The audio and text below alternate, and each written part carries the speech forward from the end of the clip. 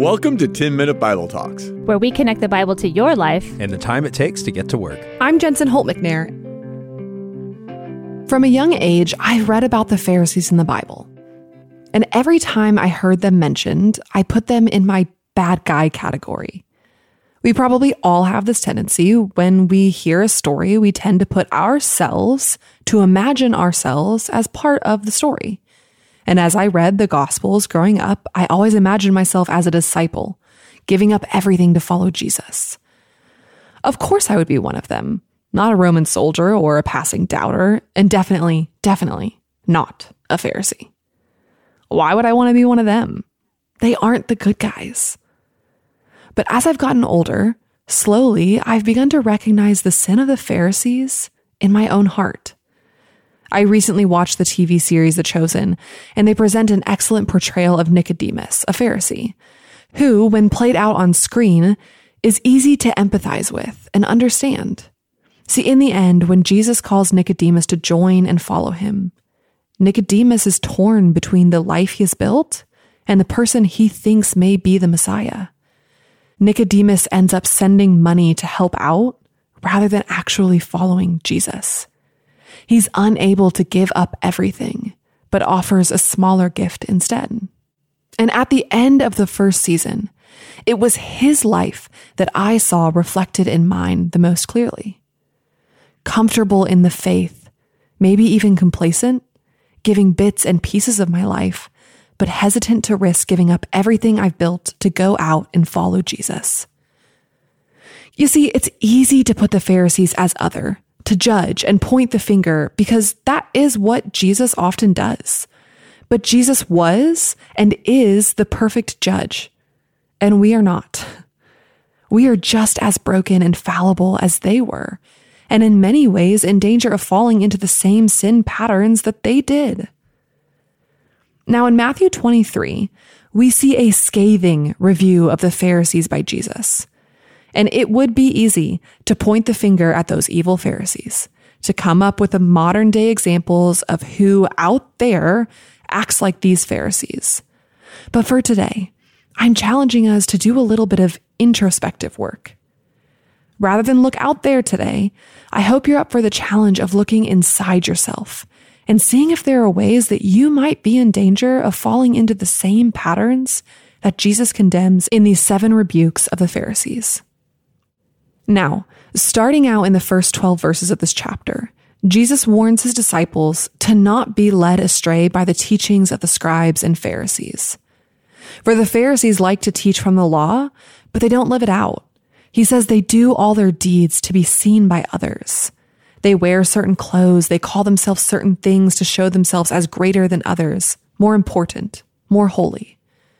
But Jesus rebukes this behavior, reminding his disciples that it is the humble who will be exalted in the kingdom of God, and not those who exalt themselves here on earth. Now, while you and I may not call ourselves rabbi or wear tassels on our cloaks, it can be very easy to fall into the same pattern Jesus calls out here when he says that the Pharisees preach but do not practice. I, for one, am very guilty of knowing truth and yet not living it out. Many times as I prepare lessons or counsel a friend, I'm convicted of the ways in which my own life fails to live out those same truths that I'm telling someone else to follow. Which is to be expected because not one of us can perfectly live out all the truths we know. We are fallen, broken. But there is an air of complacency around the lives of the Pharisees. They do not care that their lives don't match biblical truth. Instead, they prop themselves up and make themselves appear as having it all together when they really don't practice the biblical truths they claim to know. When we fall into the trap of wanting to appear holy, important, and religious, but fail to inspect and vulnerably confess our own missteps, we begin to live in the way of the Pharisees rather than the ways of Jesus. Later on in this chapter, as Jesus is going through his 7 rebukes against the scribes and Pharisees, he uses 2 illustrations for this kind of behavior. First, the Pharisees clean the outside of the cup and the plate, but inside they are full of greed and self-indulgence.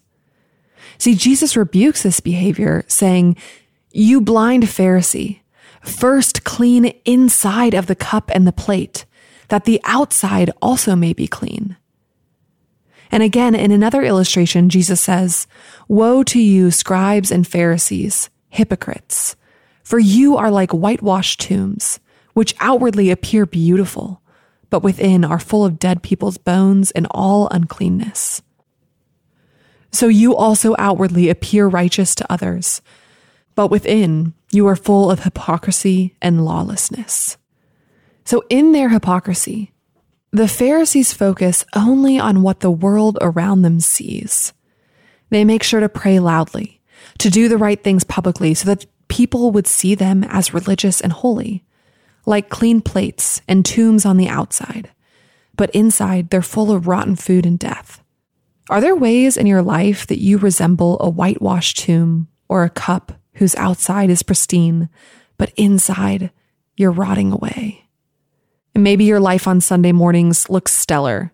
You volunteer, you go to the early service, you say hello to the right people and make donations of the right sizes. But the rest of your life is governed by the need to excel in your job, whatever it takes. You work late, you cut corners, you lose your temper at home because your kids get on your nerves and your wife doesn't get the pressure you're under. Your marriage is slowly deteriorating, but no one would know because at small group you put on a smile and know all the answers. See, I'm guilty of the same things. I put on a face, I make sure I have it all together in public, even with my close friends, all the while knowing that my anger is affecting my relationship with my son, and my discontentment with life is putting up walls in my marriage. And sadly, sometimes I think I care less about the rot on the inside and more about making sure none of it escapes for others to see. And it often comes from a misunderstanding of what Scripture is actually calling us to. See, in the first few woes that Jesus calls out in the scribes and Pharisees, he highlights the ways that they lead others astray by focusing on, elevating, and adding to minor parts of the law. In doing so, they teach a false gospel that leads others astray and misses out on the truth of Scripture. Verse 23 says, "Woe to you, scribes and Pharisees, hypocrites, for you tithe mint and dill and cumin, and have neglected the weightier matters of the law, justice and mercy and faithfulness. These you ought to have done without neglecting the others. You blind guides, straining out a gnat and swallowing a camel." See, the Pharisees were so caught up in the minute details of the law that they tithed even from the smallest bit of their garden. And yet, they completely miss out on justice, mercy, and faithfulness. They focus on making sure that they don't accidentally swallow a gnat, and in the end, they end up eating a camel. It's a humorous illustration that Jesus makes to demonstrate a serious problem. See, the Pharisees, like many of us, get caught up in minute details and elevate certain sins over others, making sure we don't put a toe out of line in certain areas so we can appear as the whitewashed tombs we so love and the sparkling dishes we work so hard to keep perfected, but neglect the issues that are not on display. And it shows a complete misunderstanding of what building the kingdom of God means. The kingdom of God does not have golden gates from the outside to conceal the rot that exists on the inside. No, the kingdom of God is full of goodness, full of life, full of love, justice, and mercy. And as Matthew and Jesus have laid out in this first book of the gospel, it is filled with those who seek out these things, who live just lives, who seek out the needs of others before their own, who give to the point that it benefits others more than themselves, who live humble and generous lives and who are unhindered by the need to prove themselves important to the watching world. Those kingdom values, living by them, growing in them, building an inner life of faithfulness is what the kingdom of God is characterized by. And yet, the Pharisees go about teaching the wrong things, living out the wrong story, and missing the main point. And in doing so, they lead themselves and those around them away from the kingdom of God not towards it. Jesus ends by warning the Pharisees that in their hypocrisy, they are guilty of killing the prophets and wise men that the Lord has sent to call them out of their hypocrisy. In their blindness to protect their own image, they will end up killing their Messiah, Jesus. If we aren't careful in our own haste to cover up the sins in our lives, we too will end up with a shining outside and rotting insides, missing the very one who has come to call us out of our sin. Romans 5:8 tells us that while we were still sinners, Christ died for us. He knew about our brokenness. He came to heal the sick, to restore life to those who needed it.